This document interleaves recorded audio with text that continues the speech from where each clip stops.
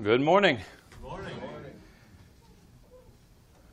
When Jesus and his disciples came into the region of Caesarea Philippi, he asked them the question, "Who do men say that I, the Son of Man, am?" And they began to answer. They replied, "Some say you're John the Baptist," apparently believing John the Baptist had risen from the dead. "Some Elijah," maybe meaning the Elijah who was prophesied to come. Others, Jeremiah, or one of the prophets. And then he said, "But who do you say that I am? You, my disciples. Who do you think I am?" And Peter spoke up, no doubt speaking for the disciples as a whole, and he says, "You are the Christ, the Son of the living God." Now, what do you think was in Simon Peter's mind at the time he spoke those words? Toward the end of John's Gospel, John tells his readers why he has written of the signs Jesus performed. In John chapter 20 and verses 30 and 31, he says, "And truly Jesus did many other signs in the presence of his disciples, which are not written in this book." So you read through the Gospel of John, you see all kinds of signs, but he says, well, there are a lot more. There are a lot more. They're not written. "But these are written that you may believe that Jesus is the Christ, the Son of God." Again, what did that mean? What did that mean to the first century Jewish mind? These terms, Christ and Son of God. Mark begins his gospel with these words, "The beginning of the good news of Jesus Christ, the Son of God."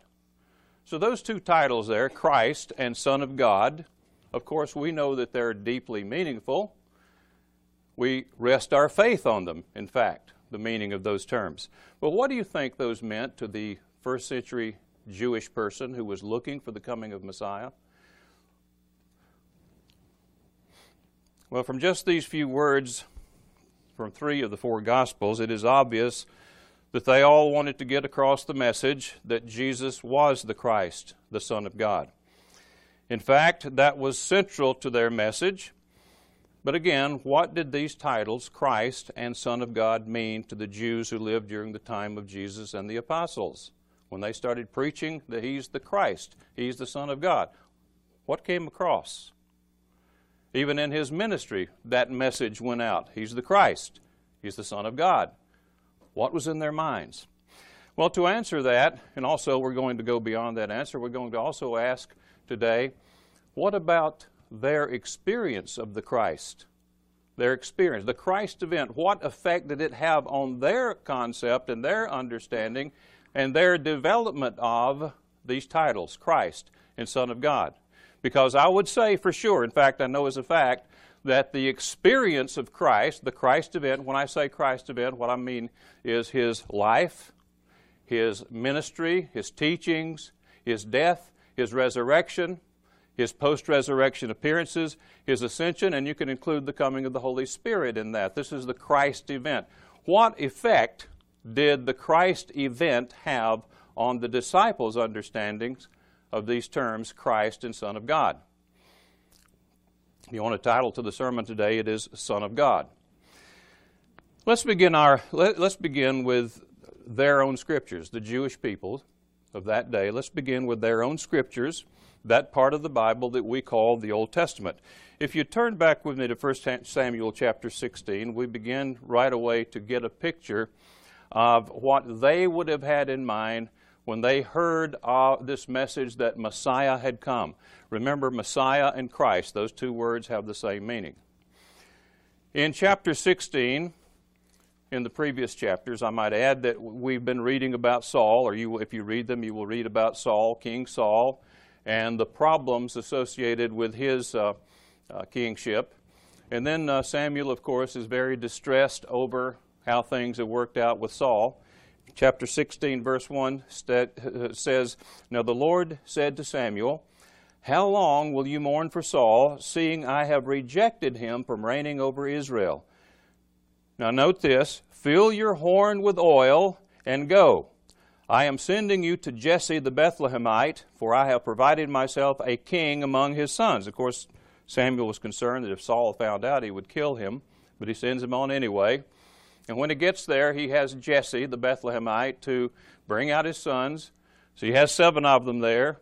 All obviously very fine-looking young men. They look like leaders, as we would say in the modern vernacular, or the way we would describe it. It looks very presidential, you know.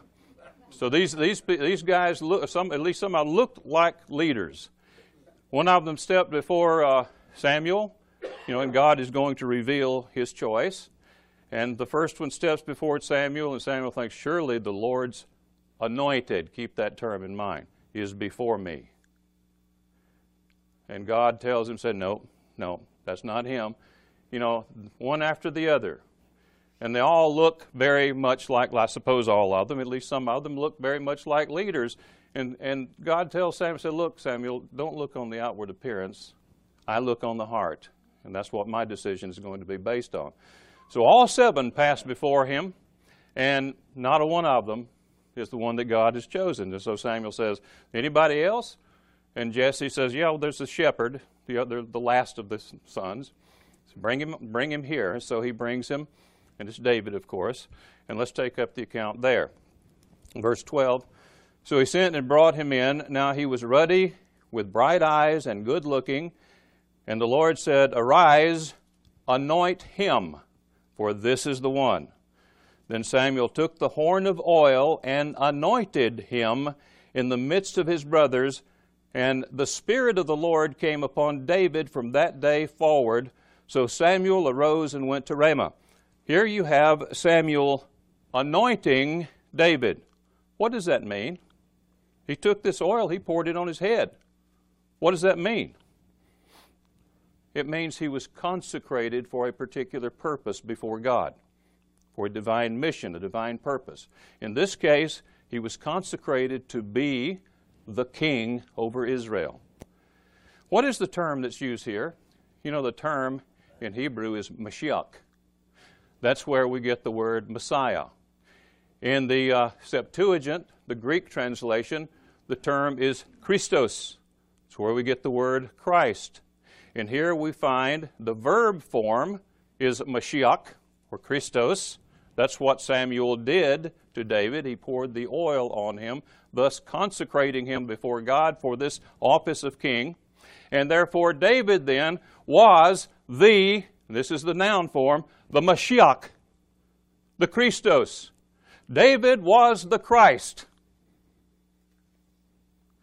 And it's very interesting here. It says, the Spirit of Yahweh came upon David from that day forward. So you have associated with this being made Christos, this anointing, you have associated with it the descent of the Spirit upon the person who is anointed. For what purpose? Well, he's consecrated. He's consecrated, set apart for a special purpose, in this case, a special office. And the Spirit, of course, would then empower him to carry out the duties associated with that office. So there you have the beginning. This is the foundation of where we will eventually get in understanding what is the meaning of the word Christ, and as we shall see, the expression, the title, Son of God. Well, let's continue the account in 2 Samuel. Go over to 2 Samuel, pass over a lot of history, and get to the place where the covenant, God makes a covenant with David. And we will break into the account in verse 12 and read some of what God said to David. In 2 Samuel chapter, let's get over there and get in the right chapter here. 2 Samuel chapter 7, let's start in verse 12. Verse 12, God says to David, when your days are fulfilled and you rest with your fathers, I will set up your seed after you. That's your offspring. In this case, it would be his son Solomon, who will come from your body. That means he's going to be your natural son, not an adopted son. He will come from your body, and I will establish his kingdom. He shall build a house for my name. David wanted to build the house. That's the temple. But he says Solomon will build the house for God's name. And I will establish the throne of his kingdom for a couple of days. Did you catch that? Forever. Forever. Now, we still remember Saul very well. His kingdom didn't last very long at all, did it? But God makes a covenant with David. He says it's going to be different now. I'm going to set up your son as your successor. He's going to be the new Christ, the new anointed one. And I'm going to establish his kingdom forever. You can take that to mean age-lasting, everlasting. What it means, it's an enduring kingdom. You don't have to get into the technicalities of word meanings to understand that. Now get this, verse 14, very important. I will be his father, talking about Solomon. I will be his father, and he shall be my son. Did you know that Solomon was the Christ, the Son of God? Yeah. So was David. He will be my son. If he commits iniquity, I will chasten him with the rod of men and with the blows of the sons of men. But my mercy shall not depart from him as I took it from Saul. In other words, this is going to be different now. This is going to be an enduring kingship and kingdom. Whom I remove from before you, and your house and your kingdom shall be established forever before you. Your throne shall be established forever. The throne of David, the throne upon which Solomon sat, is established forever. According to all these words and according to all this vision, so Nathan spoke to David. So here you have David, anointed. He is the Christ. Here he passes on the heir of his throne. By God's selection is Solomon. And we read later, we won't take the time to go there, but Solomon was anointed. He became the new Christos, Mashiach, Christ, if you will, Messiah, the Son of God. So now you begin to get in your mind what the Jews of Jesus' day must have had in mind when they heard expressions like that. Well, he's the Christ. He's the Messiah. He's the one we've been awaiting. In other words, he is of that line of David, and rightfully may take the throne of his father David and once again rule over Israel in a restored kingdom. That, no doubt, is what they had in mind. Now, with these things that we're reading here, you know, we often begin at the end of the story and read back into it. That's okay. That's okay. But trying to get ourselves into the minds of the first century Jewish reader, or people before that, you know, Psalm 2, the second Psalm, makes all kinds of sense now. I mean, it makes sense before, it made sense before, but now then you begin to get into it from their perspective. Let's read some of that, or if not all of it. Starts out Psalm 2, why do the nations rage and the people plot in vain? The kings of the earth set themselves and the rulers take counsel together against the Lord and against his anointed. Now, who would that be? Nobody had a question as to who that was. Everybody who read that psalm, and the one who wrote it, knew exactly who the Lord's anointed was. It was David or David's successor. David, Solomon, or someone in the line of David. It is the Lord's anointed. The Lord and his Christ. So they take counsel. The kings, and that's what the kings of the earth did. They took counsel against Yahweh, the God of Israel, and against his anointed one, his Christ, Christos, Mashiach, the King. Let us break their bonds in pieces and cast away their cords for us. He who sits in the heavens shall laugh. The Lord, that's Yahweh, shall hold them in derision. Then he shall speak to them in his wrath, in distress, from in his depth displeasure. Yet I have set, now get this, I have set my king on my holy hill of Zion. You think whoever wrote this, whether it was David or someone else, they didn't know who that king was? No, you see, this is commentary on the promise, the covenant God made with David. The king is the Davidic king. This is God's king. And that throne is established by God himself. So in that sense, it's God's throne. He says, I will delight in the decree. The Lord has said to me, you are my son. That's what he said concerning Solomon, isn't it? This is the Davidic king. Today I have begotten you, Ask of me, and I will give you the nations for your inheritance. You know, the inheritance pertained to the land. He's saying here, look, I'll give you more than that. I'll expand the borders. I'll expand the boundaries of your kingdom. The nations for your inheritance and the ends of the earth for your possession. You shall break them with a rod of iron. You shall dash them to pieces like a potter's vessel. Now therefore be wise, O kings, be instructed, you judges of the earth. Serve the Lord with fear and rejoice with trembling. Kiss or honor the Son. That's the Davidic king. Honor him, because that's God's anointed. Lest he be angry and perish in the way, when his wrath is kindled but a little. So you get the picture here that God has established a kingdom and has placed upon the throne of that kingdom, first of all, David. That's his anointed one, his Christos, his Mashiach, Messiah or Christ. And he has successors, Solomon, his son, being the first. And then there are other successors.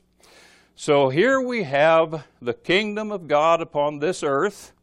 It is the theocratic kingdom of Israel with the Davidic king, the Christ, the Son of God, upon the everlasting throne, which is a throne established by Yahweh himself. That's what we're reading here. But when we look back at the history of this kingdom and its line of anointed kings, we see all kinds of problems, don't we? The kingdom split. The northern kingdom was overthrown and taken into captivity. The southern kingdom, same thing, exiled. And we find many prophecies regarding all of those things. The captivity, as well as promises of a restoration.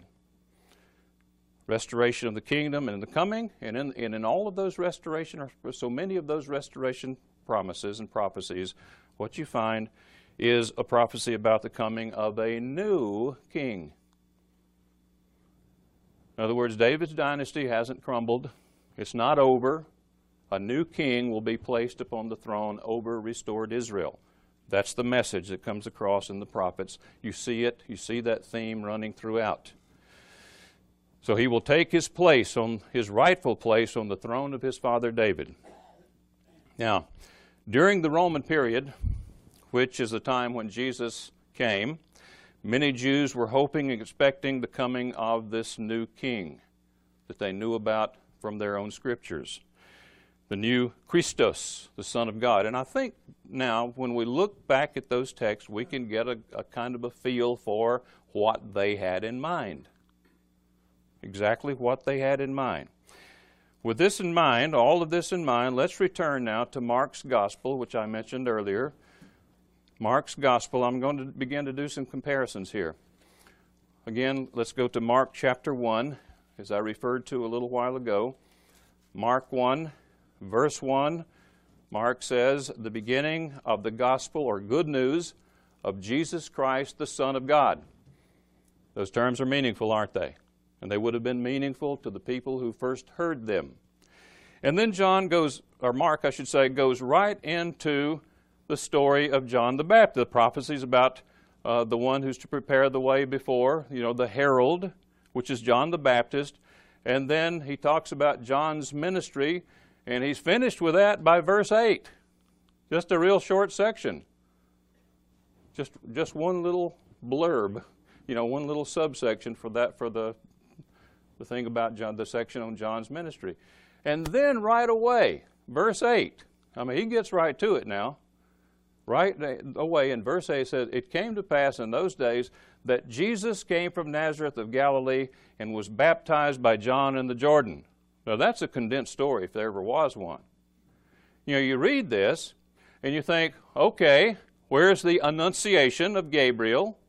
Where is the story of the virgin conceiving?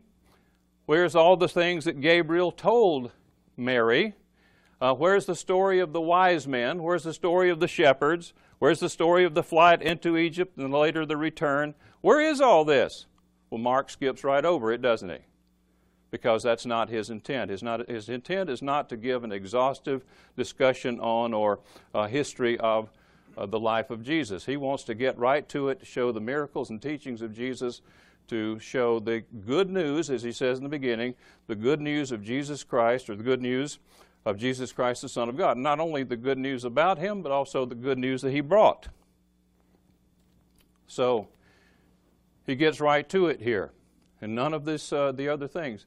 And then he goes on, it says, and immediately, verse 10, immediately, coming up from the water, he saw the heavens parting, and the Spirit descending upon him like a dove. Is that reminiscent of something? We just read it a little while ago.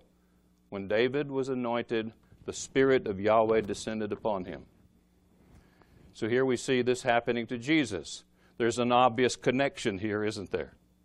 This is an announcement. It's in visible form. The Spirit comes visibly. And this is obviously, there's a message there. This is the one. This is the anointed one. The Christos, the Christ. Then a voice came from heaven, "You are my beloved Son, Son of God." Now, Son of God takes on a little deeper meaning here, I would say, wouldn't you think? You know, you wouldn't necessarily see it, though, on the surface of Mark's Gospel. It goes right hand in hand with what you see in the Old Testament. In fact, if you only had these few verses in Mark's Gospel, you might get the impression that Mark was an adoptionist, that Jesus was the adopted Son of God.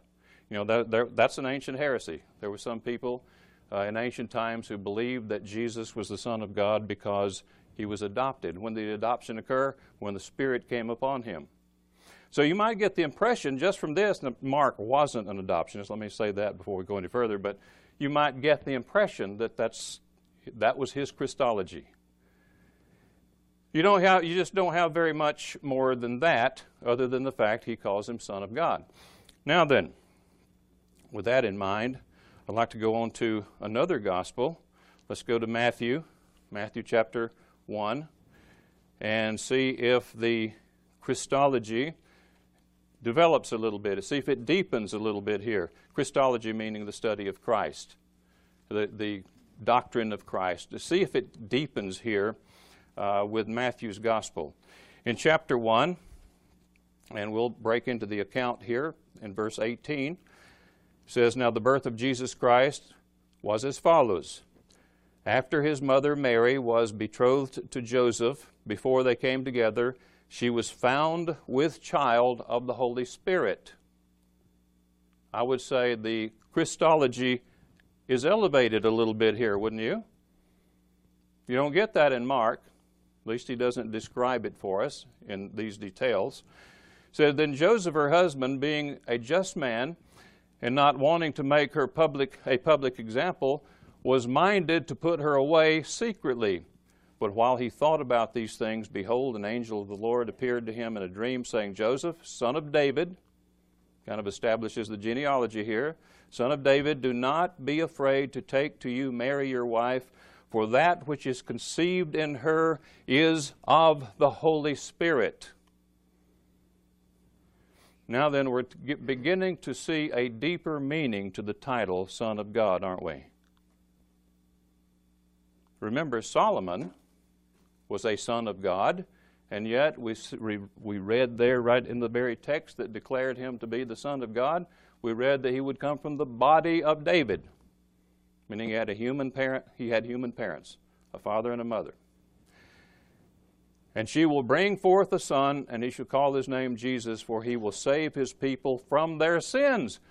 Oh, that's a new concept. Save them from their sins. That adds something to the story, doesn't it? It deepens our understanding of Christ, the Son of God. Not only will he rescue Israel from the enemy, that's what they were looking for. Not only will he establish this theocratic kingdom, that's what they were looking for, but he's going to rescue the people from their sins. I never read that about Solomon or David or any of the Davidic kings. So we see our understanding of Christ, the Son of God, deepens at this point, doesn't it? You might say the Christology gets a little bit higher. You know, scholars talk about high Christology and low Christology. What that means is, well, for example, a low Christology would be, you've seen so many books that have come out on the historical Jesus. Everybody's trying to discover the historical Jesus. The one described in the Gospels is not quite good enough, so it's the historical Jesus. We want to get under the myths of the Gospel and find the real man that existed back then. Who were his parents? Who were they really? And all this kind of thing. A high Christology, and the higher your Christology, then the more you connect him, Jesus, with God.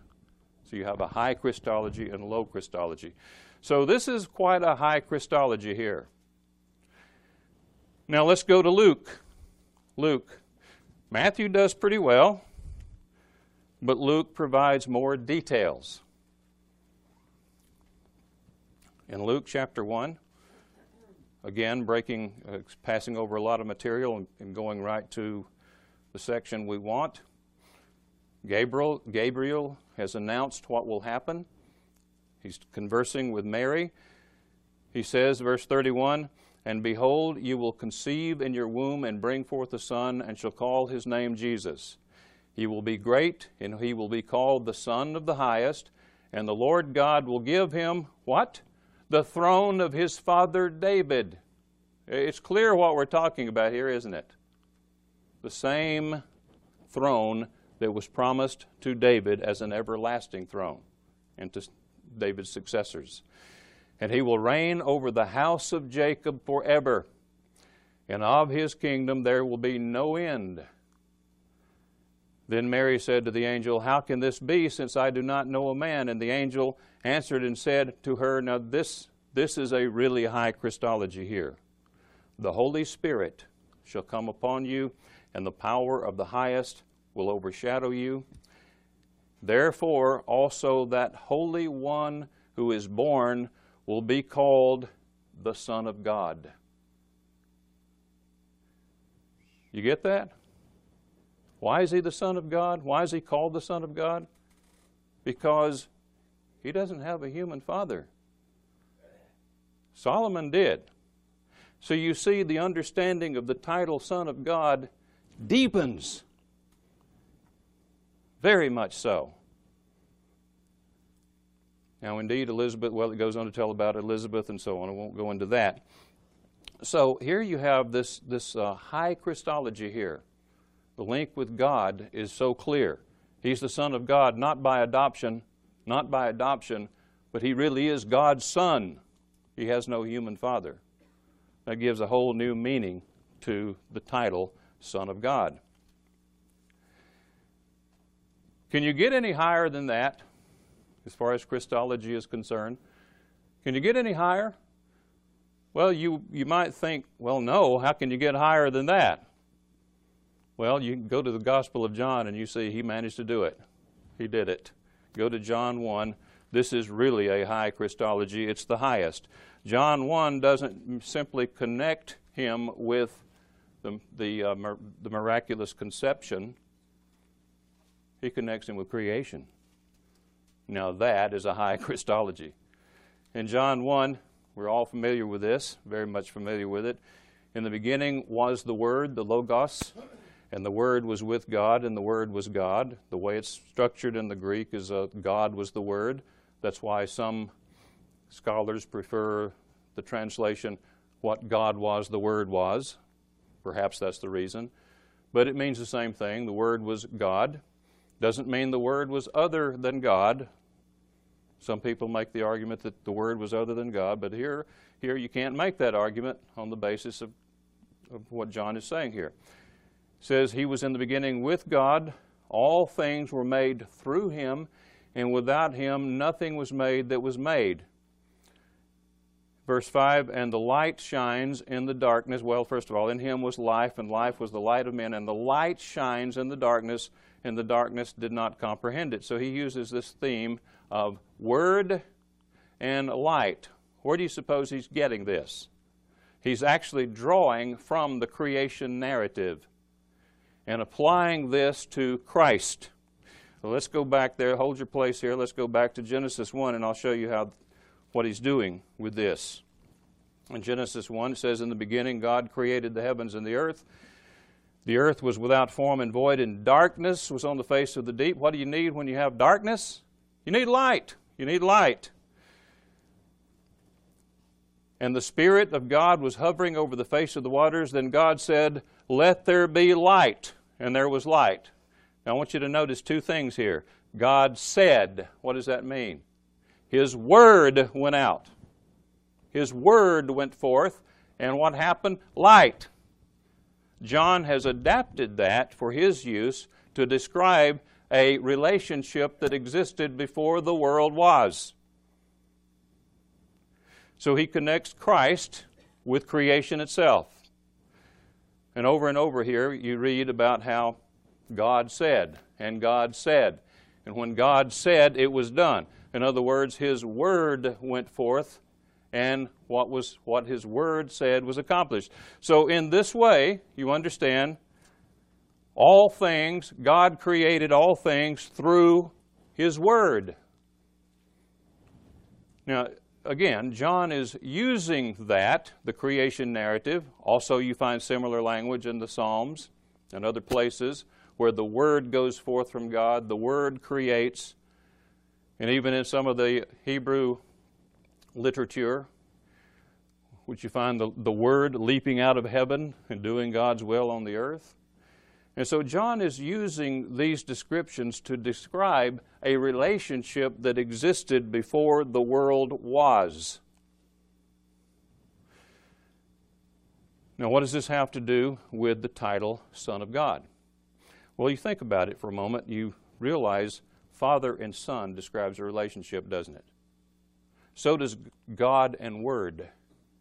God sends forth His Word, but John is very clear.